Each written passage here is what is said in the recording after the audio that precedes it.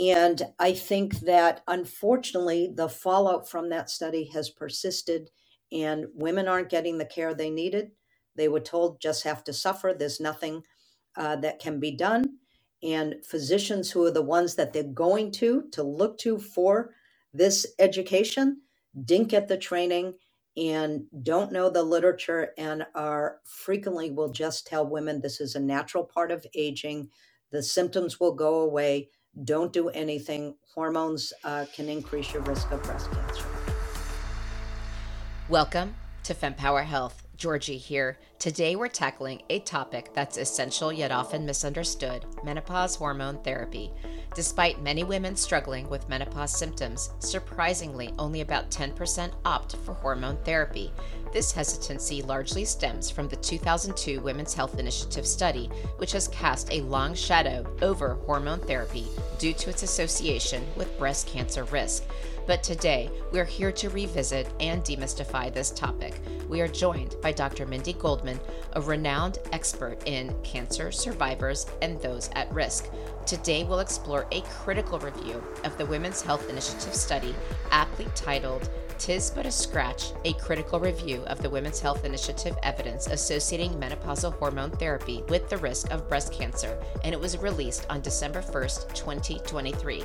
This review challenges previous perceptions and opens up new discussions about the safety and efficacy of hormone therapy. Our conversation will not only focus on the study, but also delve into the various formulations of hormone therapy. It's critical for you, as a listener, to be informed about these options. Understanding the nuances of hormone therapy empowers you to have proactive and informed discussions with your doctor. After all, effective healthcare is a two-way street. It requires clear communication about your symptoms, needs, and concerns. So get ready to be equipped with the tools and knowledge to take charge of your health journey. And remember, for more resources specifically tailored to perimenopause and menopause, check out the FemPower Health website. And now let's hear from Dr. Goldman. Dr. Mindy Goldman, thank you so much for joining me on the FemPower Health podcast, and apologies for my raspy voice. I tend to always catch a cold when I'm most excited about an interview. So we are here to talk about menopausal hormone therapy, or menopause hormone therapy, because there's so much being discussed about menopause, which is fabulous. But I think there's still confusion, and you are quite the expert here to be talking with us today. So why don't you give us your background, and then we can dive into all the nuances. Sure. First of all, I'm very excited to be here, so thank you for having me. My background is I am trained as an OBGYN, and for almost my entire career up until recently, I have been on the faculty at the University of California, San Francisco, as a general OBGYN. And based on a personal experience of helping my dearest friend navigate breast cancer and unfortunately dying of breast cancer, I got interested in doing more for breast cancer survivors. And this was in the early 2000s. And I approached our breast care center saying, hey, I want to learn more about women's health and breast cancer and how that intersects and what I could do. And at that time, they were having a tough time getting people into the cancer center because luckily most people were living, and they were having a tough time getting new patients in because they had so many follow-up patients to see. So they were sort of looking for someone to do follow-up care. And all of a sudden I come along saying, hey, I want to do more for cancer survivors. So with a lot of negotiations, I ended up joining our cancer center. And what started happening was people would approach me and say, hey, my patient was thrown into menopause from chemotherapy. How do I treat them? Or this person's having bleeding on tamoxifen. What do we do? This person wants to get pregnant. Is it really safe? And I start looking in the literature and went, oh my gosh, there is almost nothing out there about this field. So fast forward now 20 years, I feel very lucky that I have been able to help forward a field that didn't really exist, sort of bridging breast oncology and gynecology. And I've been able to work with the American College of OBGYN and help write guidelines of how to follow the gynecologic implications for women with breast cancer. I work with the National Comprehensive Cancer Network and chair their survivorship panels on hormone health, menopause, and sexual functioning. And so have been able to really help this field evolve and develop. Still has many ways to go and much more to do. So I've really developed this whole specialty in caring for survivors and at-risk women. And in doing that, I sort of found that the visits that you do with patients are long and complicated, and I say the same things over and over again. And I was really interested in being able to have a bigger impact. And Mindy Health approached me, and they were developing a telehealth company focused in perimenopause and menopause. And they said, we think survivorship is an unmet need. And I said, wow, finally someone is listening to what I've been saying. And I was able to partially jump ship from UCSF. I'm still there part time, where I started a fellowship in Okay. that's combined with our breast surgeons and survivorship. But I really joined MIDI as a full time employee, where I supervise our clinical care. So I'm our chief clinical officer. And I'm very excited because hopefully in the next year, we're going to be developing a survivorship platform, being able to help people who've had cancer or high risk for cancer focus in on effective treatments for menopausal symptoms. I saw a stat today on social media as I was prepping, and I also ran across a study that just got published. So I want to talk about that. I think it's 90% of women will experience symptoms, and only 10% will be taking hormone replacement therapy. And so I think this is an important topic because, the women's health study has really created a lot of misinformation.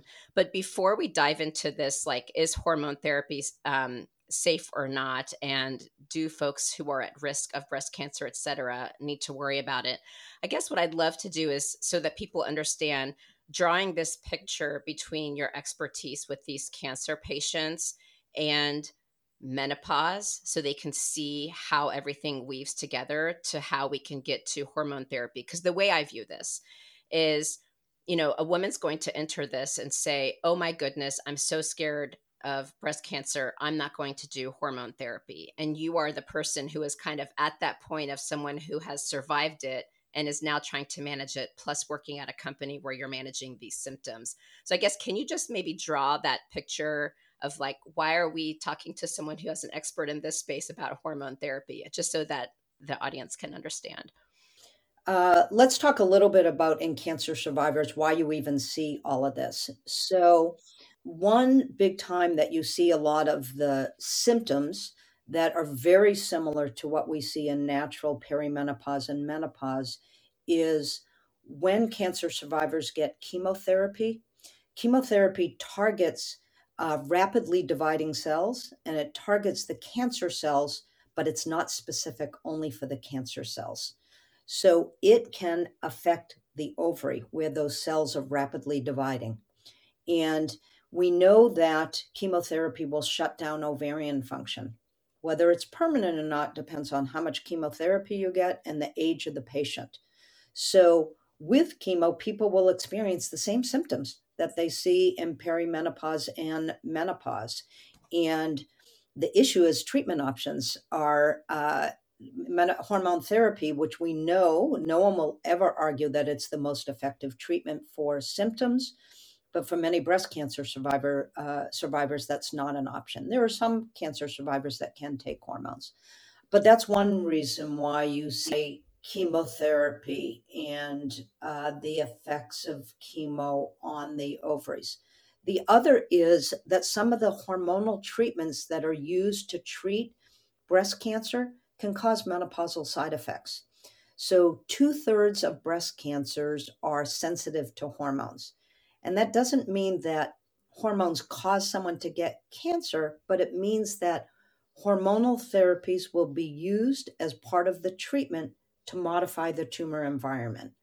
And typically, those hormonal therapies are drugs like tamoxifen, which is used more is used in premenopausal women, and then this other class of drugs called the aromatase inhibitors, which are used in postmenopausal women. And those drugs can cause menopausal side effects like hot flashes.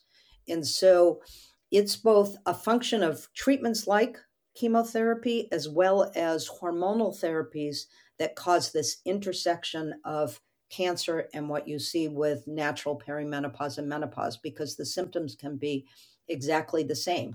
On top of, in cancer patients, they may be experiencing other things, cognitive effects from chemotherapy that they call the chemo brain.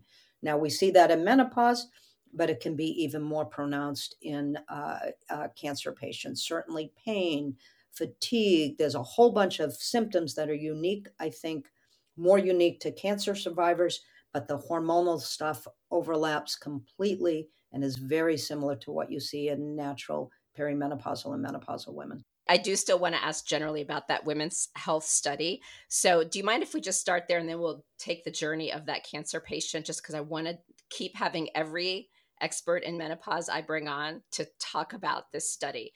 So, first, today, December 1, which is when we're recording this, a study came out. It is a critical review of this women's health study. So, do you want to talk about that? Because that's really the latest that we have, and even your reaction to that. If you want, I can read the excerpt. Would that help? It said that more recently, the publications acknowledged that hormone therapy as the most effective treatment for managing menopausal vasomotor symptoms, and report that CEE, which is the conjugated equine estrogen, alone reduces the risk of breast cancer by 23% while reducing breast cancer death by 40. That is confusing to me, by the way, reading that statement. And their sole remaining concern is a small increase in breast cancer incident with CEE and medroxyprogesterone acetate, but with no increased risk of breast cancer mortality. And so on and on and on. They talk about more data. So can you digest that for us, please? Let me start from the statement that I entirely agree with the premise of that article, which is I do think that the Women's Health Initiative, while well designed and hoping to answer very important questions, did a huge disservice to women. And I think that anyone who has trained in medicine since that was published, so since 2002, when the press totally took off with those results, haven't really didn't get adequate training in menopause, really doesn't understand the risks and benefits of hormone therapy. And I think that has so both the it's affected the public, it affected the public's perception of hormones, as well as it affected medical training. An interesting survey that was done by the Menopause Society in August showed that only a third of all residency training programs in OBGYN, that's where you typically are going to go if you have these symptoms, and only a third of training programs in OBGYN had programs that were even training programs focused in menopause. So I think that, and all of this really, I think, is a fallout from the Women's Health Initiative. So I sort of say that as a starting point, and then let me give you my take on sort of what the Women's Health Initiative was, how we got to it, and then I'll comment on the really wonderful article that came out. If you look anecdotally at women using hormones, and this is going way back more towards like the 70s and 80s, there was a lot of anecdotal evidence that women who had uh, risk factors for heart disease, and we know heart disease is the number one cause of death, women who took hormones who had those risk factors had a lower likelihood of having subsequent heart disease or things like heart attacks, fatal heart attacks. But that was sort of observational and anecdotal data. And so then in the late 1990s were the first well-designed trials that said, well, let's look at hormones in people who are really at high risk for heart disease. They had already had a cardiac event, and see if you gave them hormones, did it prevent a secondary event? These were the HERS trials.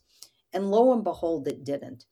And people thought, well, that's sort of interesting, but you really want to look at healthy menopausal women who don't have heart disease to see if you give them hormones, does it prevent heart disease? And that was sort of the design of the Women's Health Initiative, even though that started accruing before these cardiac studies came out. So in that group, this was considered and has been considered sort of the gold standard multi-centered trial, many thousands of women, more than 16,000 women in the hormone therapy arm.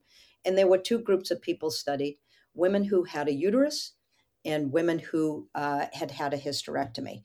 And we have known since the 1980s that if you have a uterus and you take hormones, the estrogen component is the component of hormones that tends to make you feel better, but you need some form of progesterone to protect against uterine cancer. No uterus, no progesterone needed. And there was a lot of bad press in 2002, which this article nicely outlines, when the estrogen progesterone arm of the study was stopped early with the finding that it didn't prevent heart disease and it surpassed the threshold for breast cancer. That's what the press totally took off with. People misunderstood and thought hormones must cause cancer. Everyone's calling their GYNs and their primary cares, get me off of hormones. And that fallout has persisted to this day. Now, interestingly, one of the things that they talk about in this article today is what didn't get highlighted is when that study stopped, the estrogen only arm of the study didn't find those findings and continued, and it stopped 1 year earlier than planned, not because of a higher risk of breast cancer, but because it didn't prevent against heart disease and it surpassed the threshold for stroke. And they found a lower risk of breast cancer. That didn't get publicized. And the question was, what was going to happen? Was that just a fluke? And what would happen when you followed those women longer and reported on outcomes? And that was some of the data that they quoted in this study. So there was a really wonderful article that was published in JAMA in 2020 that was 18-year follow-up from the Women's Health Initiative, looking specifically at breast cancer outcomes.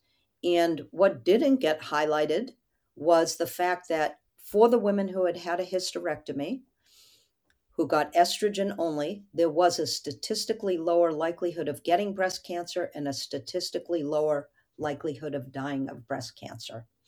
That's what was discussed in the article that came out today. And in that article, similar to what they had found a higher risk of breast cancer in the group that got estrogen and progesterone, no difference in dying of breast cancer. Now, before talking a little bit about what the article that came out today talked about, I want to talk about some other things, which is that the Women's Health Initiative has been looked at in a multitude of different ways. And one of the things about that study was it was designed to look at heart disease as an outcome. So they chose to look at an older age population. The average age was 63, but the average age of menopause is 51. And most people coming in talking to their providers about hormones are usually in their 40s and 50s and not in their 60s. And the results of the WHI for women in the younger age group were entirely different. Hormones did prevent against heart disease, were associated with a lower risk of dying, and that led to what's called the timing hypothesis. So the timing hypothesis says the risks and benefits of hormones differ depending on how old someone is and the years since menopause. And if you're within 10 years of menopause or under age 60 when you start, the benefits clearly outweigh the risks, with lower risks of dying of the number one cause of death, heart disease. And that didn't get publicized much. That's one thing. We've also done studies since then looking at different types of hormones. And in the Women's Health Initiative, they looked at a very specific oral drug. It was called, the estrogen was conjugated equine estrogen. The trade name was Premarin. The estrogen with progesterone was conjugated equine estrogen and medroxyprogesterone acetate, or Prempro. And it turns out if you look at other formulations of estrogen, like transdermals or non-oral forms, when those are metabolized, they avoid first pass metabolism through the liver and they're thought to affect clotting profiles less, which means lower risk of blood clots and strokes. And there have been some really good quality studies, this trial called the Ester trial, that showed transdermal forms of estrogen are not thought to increase the risk of strokes. And that also hasn't gotten a lot of publicity. But we know that types of hormones that we're using nowadays are much safer. And so many people will recommend a transdermal form of estrogen for first line, where you may not increase risk of blood clots or strokes at all.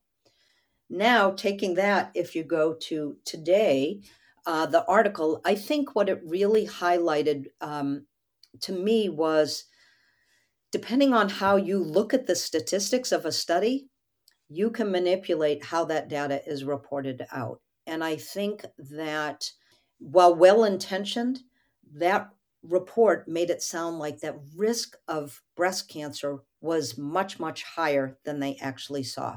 And it's questionable whether, from this article, and my understanding, I only got to briefly look at it this morning, it's questionable whether there really was a higher risk of breast cancer, because when they corrected it, there was a much lower risk than expected in the placebo group, which is going to inadvertently make the relative risk seem higher.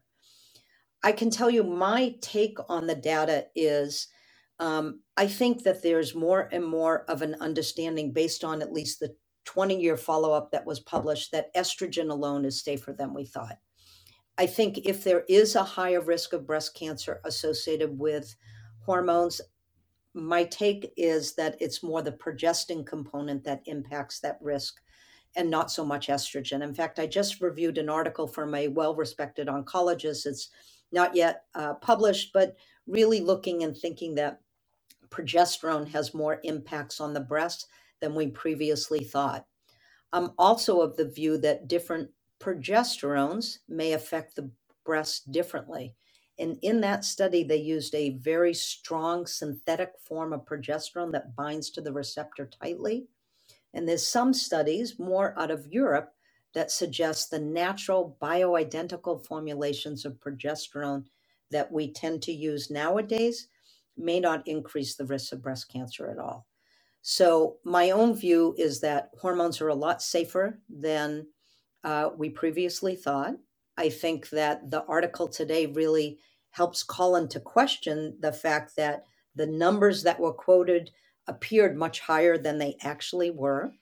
I think we use formulations that are a lot safer. I think we should individualize a lot, because transdermal may not be right for everyone. If you have eczema or skin reactions, maybe that's not right for you.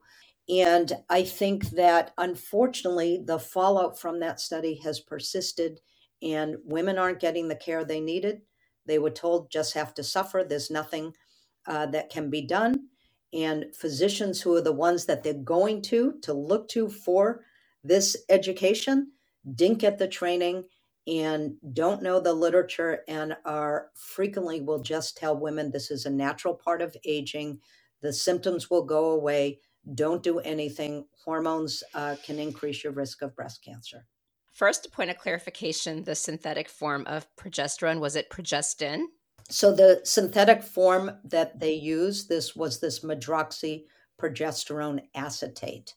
So the micronized progesterone, or the trade name prometrium, which is also a bioidentical form of progesterone. Yes. Those are very different types of progestogens. I wanted to make sure I'm using the term correctly. And again, it's hormones are not hormones are not hormones. And that brings up the whole bioidentical. I always love to comment on that, if that's okay. The bioidentical versus compounded and all of that, and brings in pellets and different formulations. So I'd love it if I can comment on that. So bioidentical means formulations that are similar to what's produced in the body. And there are many bioidentical formulations of hormones, of estrogen as well as progesterone, that are commercially available, that are covered by insurers. Unfortunately, bioidentical and compounded get confused a lot. Compounded formulations frequently include non standard formulations where they are made in specialized pharmacies and they are natural. So people assume that they must be safer. And they're often touted to be made in a way that they are targeted more for the individual as opposed to giving a standard dose. And that may include um, cream formulations of multiple different types of estrogens. It might include creams or pellets or troches. And the large guiding organizations in the US, like the Menopause Society and the National Endocrine Society, have all put out position statements on these compounded formulations, which essentially say that until we have randomized control trial data looking at those formulations, you cannot assume because they are so called natural that they are safer than any of the standard formulations, including standard bioidentical formulations that are available. My concern with some of those formulations are, as I mentioned before, if you have a uterus and you take hormones, you need some form of progesterone to stabilize the lining of the uterus to protect against uterine cancer. And sometimes in compounded formulations, they'll use a topical cream of progesterone. And it turns out progesterone is not absorbed well through the skin. And so when people are doing those types of formulations, they may not be getting enough progesterone to protect their uterine lining. And in fact, I have not too many years ago diagnosed endometrial cancer in someone who was on one of these compounded formulations, came in with some spotting, and wasn't getting enough progesterone for uterine protection. So I know people are approaching those thinking they're safer, they're natural, they're targeted just for me. We really don't have good data that says you should be checking people's hormone levels and creating a dose that's based on those hormone levels. You want to treat someone based on their symptoms. And hormone levels don't always correlate with Right. what symptoms someone has. So if someone is in front of you and they are complaining of hot flashes and night sweats and mood changes and sexual dysfunction, and you check their levels and they're not out of a range where you think they should be, that doesn't mean you say to that person, hey, good thing your levels are okay. You want to treat them based on the symptoms they have. So when I am approaching a menopausal women, I will recommend standard bioidentical formulations that are covered by insurance. I think cost is a big issue for people, and those compounded formulations aren't covered by insurance. And really try to impress upon people that compounded is not the same as bioidentical. What about testosterone? I just want to bring that up specifically because that's usually where I hear about the pellets. Testosterone is not FDA approved for women. Let me put that out there. And there were actually typically, testosterone is used for improving sexual functioning in women. And in fact, there was some well-designed studies in the early 2000s looking at the use of a testosterone patch for treating sexual functioning in postmenopausal women who are already on hormones. So their menopausal symptoms were treated, they didn't have vaginal dryness, they were randomized to these patches, and they actually found improvements in sexual functioning. And they never got through the FDA because it came on the heels of the Women's Health Initiative. And the FDA said, we want more safety data with regards to the breast. And to this day, testosterone has never been FDA approved for women. So that's one thing to realize, that it is not an FDA approved formulation for women.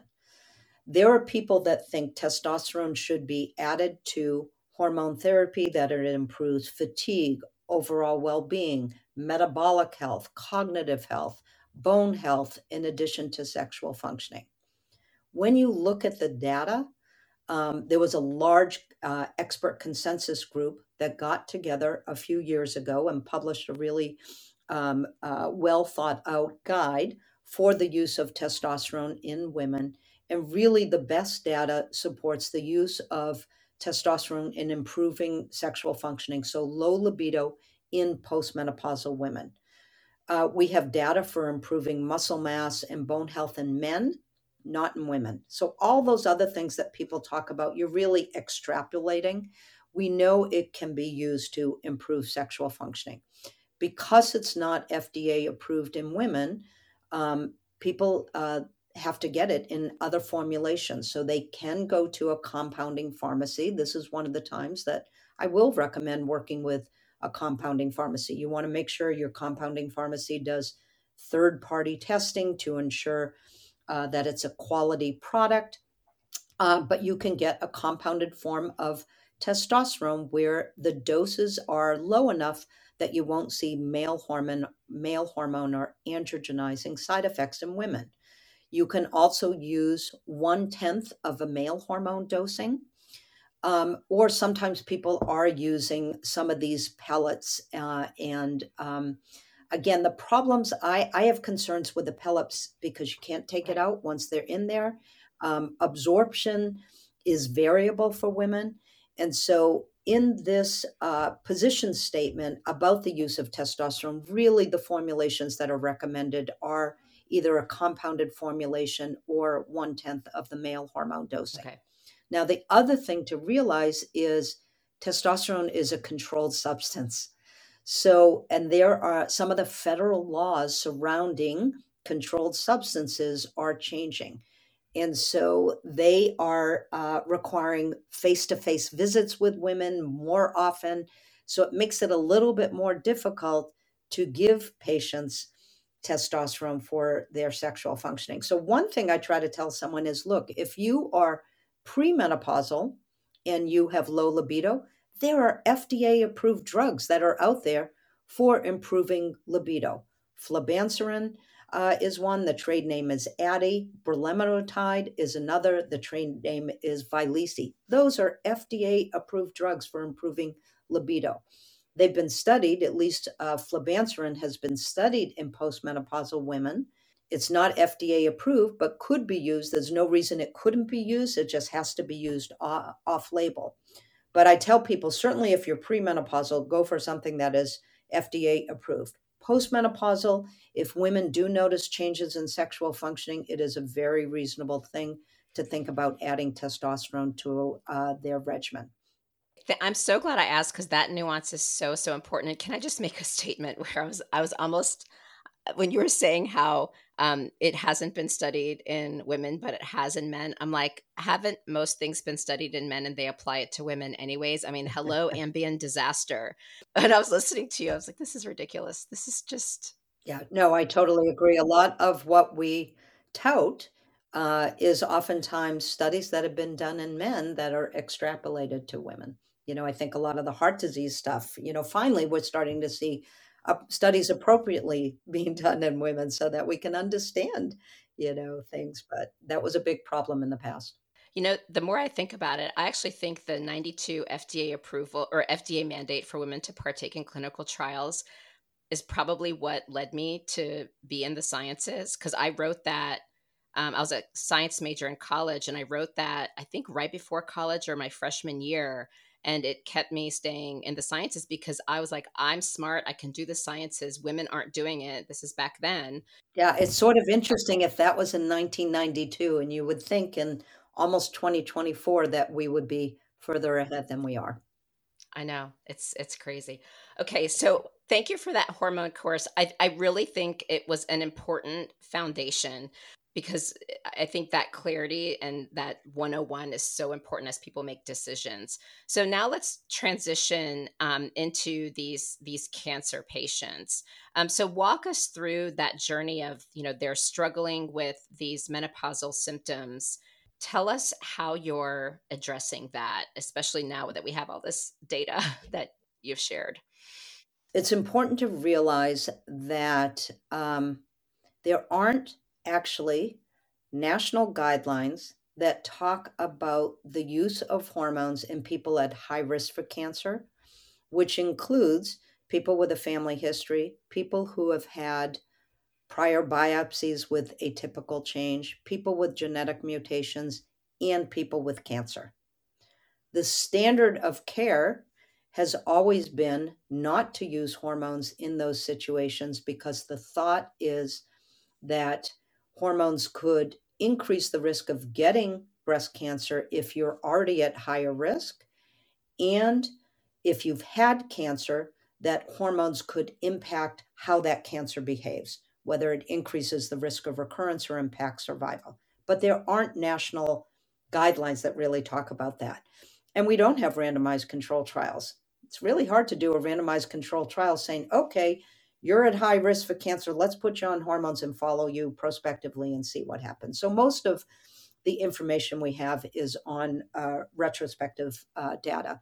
And before talking about the cancer survivors, let me just comment that I entirely agree with the article that came out today that talked about the use of hormones in people who are higher risk. We do not have any data that says people who are high risk for breast cancer can't use hormones, that hormones is going to add on to the risk that they already have.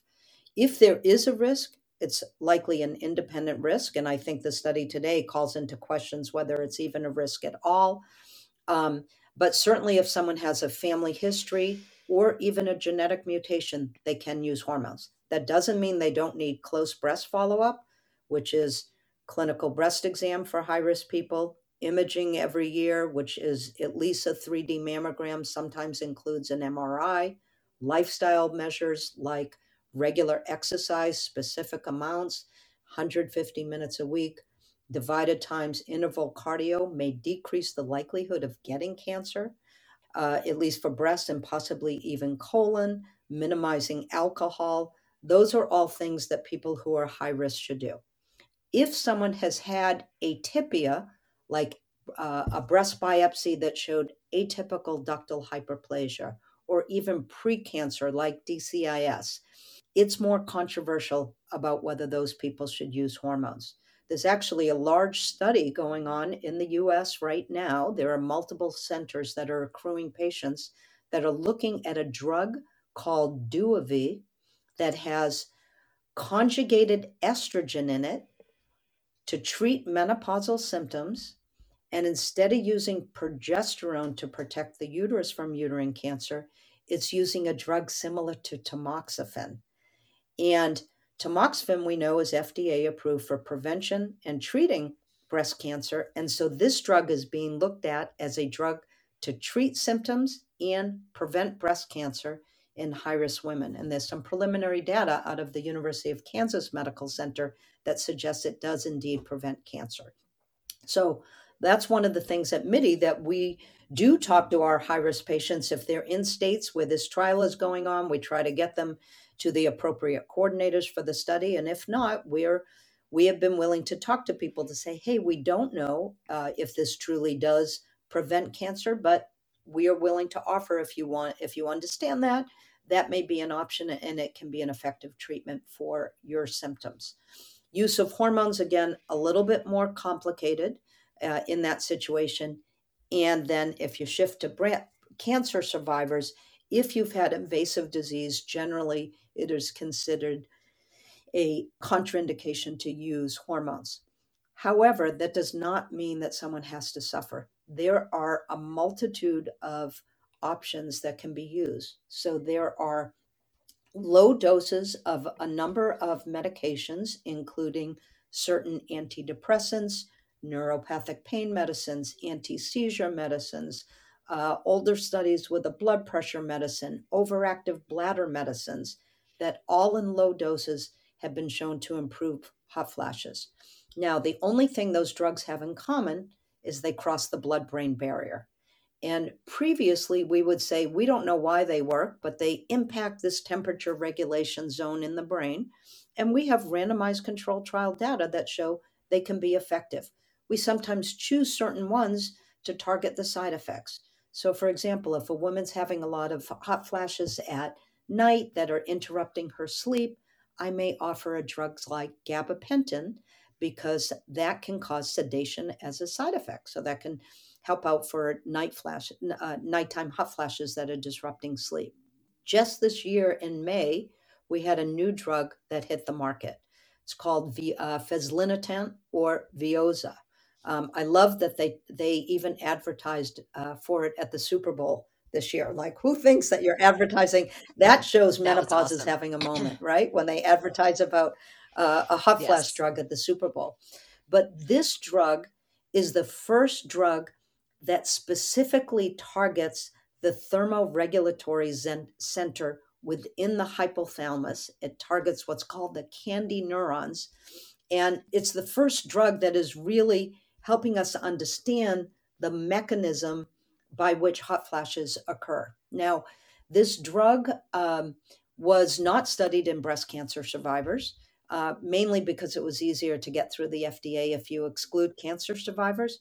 But there's Yep. nothing about the drug that implies it can't be used. It is non hormonal and it's a great option. So it just gives another tool for women who have cancer to be offered. The biggest problem is it's new, it's not yet on all insurance plans. So sometimes you're having to fight and do prior authorizations. Certainly, that is a drug that we are recommending for our cancer survivors. Then there's a whole other class of, when you think about breast cancer, you need to think breast cancer is not breast cancer is not breast cancer. So for people, one third of people have breast cancer that's not sensitive to hormones. Again, that doesn't mean hormones had no impact. It means they won't use hormonal therapy as part of the treatment. And that's probably a worse disease up front because all you have is chemotherapy, and sometimes those are more aggressive diseases. But if those patients don't recur after 3 to certainly by 5 years, they're likely cured of that cancer. Doesn't mean they couldn't get a new cancer. And that's different than hormone positive patients where you can sometimes see recurrences late, like 15, 20 years later. But so for hormone negative patients, if they've done well, they've finished their treatment, and they're having menopausal symptoms, frequently we will offer them hormone therapy. And although there's still some people that think it's controversial, there really isn't data that says it impacts recurrence or survival. So, meaning those patients could get oral contraceptives or postmenopausal hormone therapy. So, I think the big thing for breast cancer survivors is understanding what type of cancer you have, realizing cancer is not cancer is not cancer. Don't let anyone tell you, be lucky you're alive, just suffer with these symptoms. There are plenty of options. That's just from the hot flash standpoint. We have lots of options, including certain hormonal options for treating all the vaginal dryness and sexual dysfunction that you see. We know, and through the National Comprehensive Cancer Network, the NCCN, we have survivorship guidelines that talk about the use of vaginal hormones and which ones we recommend and which ones we don't for people even with hormone positive disease. So that's sort of the biggest takeaway that I really try to impress upon cancer survivors, and what I'm hoping to do as we develop out at MIDI, our national cancer platform, is please don't let anyone tell you you have to suffer. There's so many things to do. And that's not even, we haven't even talked about, there's a whole bunch of lifestyle things that we talk about. There may be certain supplements, even herbs. We know less about some of the herbs, but things that can be offered. So I just want to make a couple of points of clarification with the great information you were just sharing. So one is the hormone related breast cancer. Is that all? Because everyone right now is talking about the BRCA gene. And so I just want to make sure we're aligning terminology. So when someone's thinking BRCA, is that always the hormone related, or could there be just because you need to know they're cancer? So can you talk a little bit about that just to make sure people are very clear? 80 to 85% of breast cancers just happen and we don't know why. We know there may be risk factors, but we don't really know why someone got cancer. 15 to 20% of breast cancer is thought to be something that runs in the family. And of those, about 15 to 20% of those cancers are thought to be related to genetic mutations, the most common being BRCA. And so BRCA represents a small percent of breast cancers. There are different BRCA genes. BRCA1 mutation is most often associated with what's called a triple negative cancer, which means it's not sensitive to estrogen, progesterone, and there's another marker that they test for that's called HER2/neu. BRCA2 is more often associated with hormone positive cancer, meaning either sensitive to estrogen, progesterone, or both. So BRCA doesn't you can have breast cancer that is hormone positive that has nothing to do with BRCA, and only a small percent is BRCA.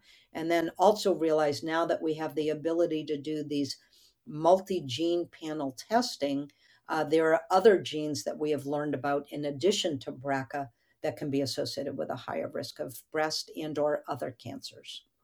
So if you are BRCA2, is it okay to take these hormone therapies?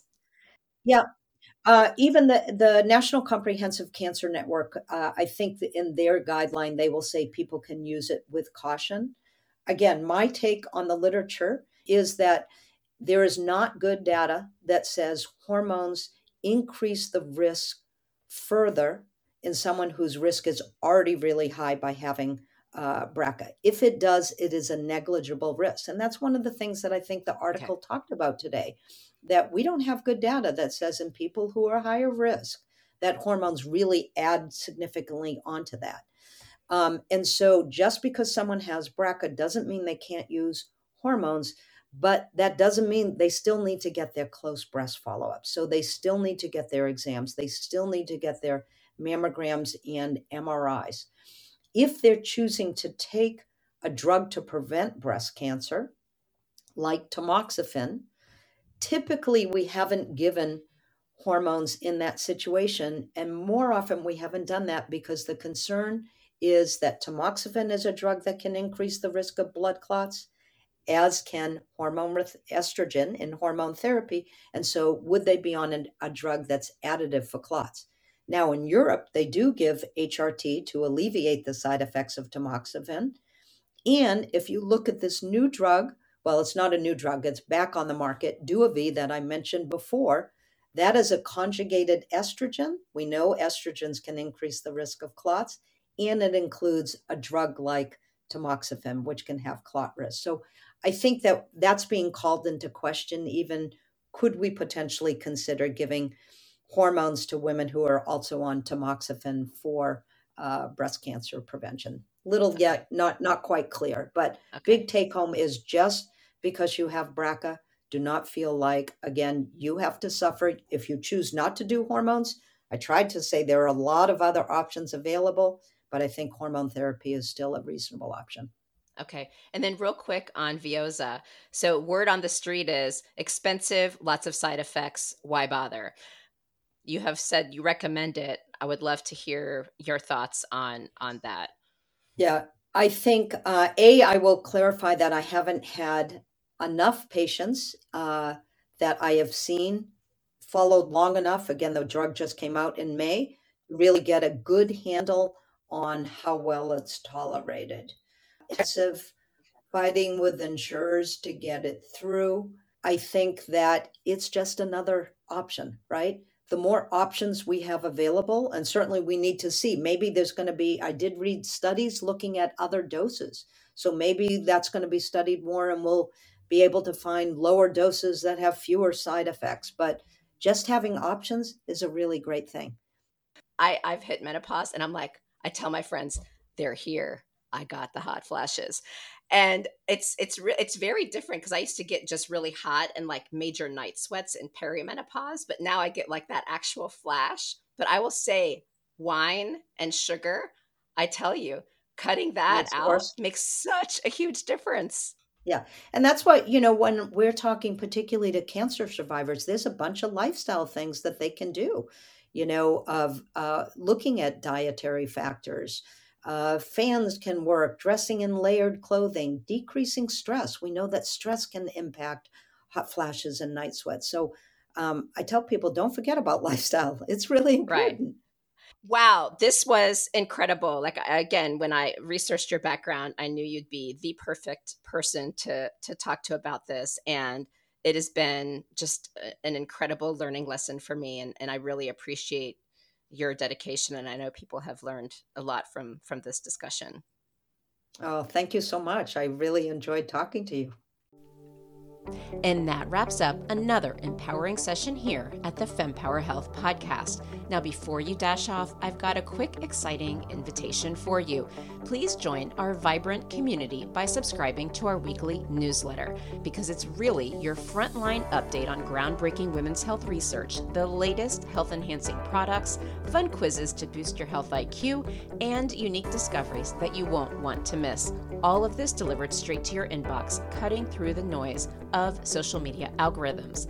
Love today's insights? Show your support by rating and reviewing our podcast. Your feedback is more than just a pat on our backs here at FemPower Health. It lights the way for others seeking guidance and community in their health journey, amplifying the voices that need to be heard. And for a deeper dive into today's topics, check out the show notes and explore our website at fempower-health.com. Our site is a treasure trove of knowledge, neatly categorized by topics of interest and life stages, ensuring you find exactly what you need to empower your health journey. And your voice matters to us deeply. Whether you have a question, a story to share, or feedback on our episodes, reach out directly at info@fempower-health.com. Drop us a message on social media or hit reply on any newsletter. Your insights inspire our conversations. And a quick note, the knowledge we share is here to embolden you in discussions with your healthcare provider. It's not medical advice. Always consult with your doctor for health decisions. And remember, the diverse perspectives of our guests reflect their individual journeys, and it's not an endorsement by FemPower Health. Here's to empowering your health journey one episode at a time, and I'll see you on the next FemPower Health Podcast episode.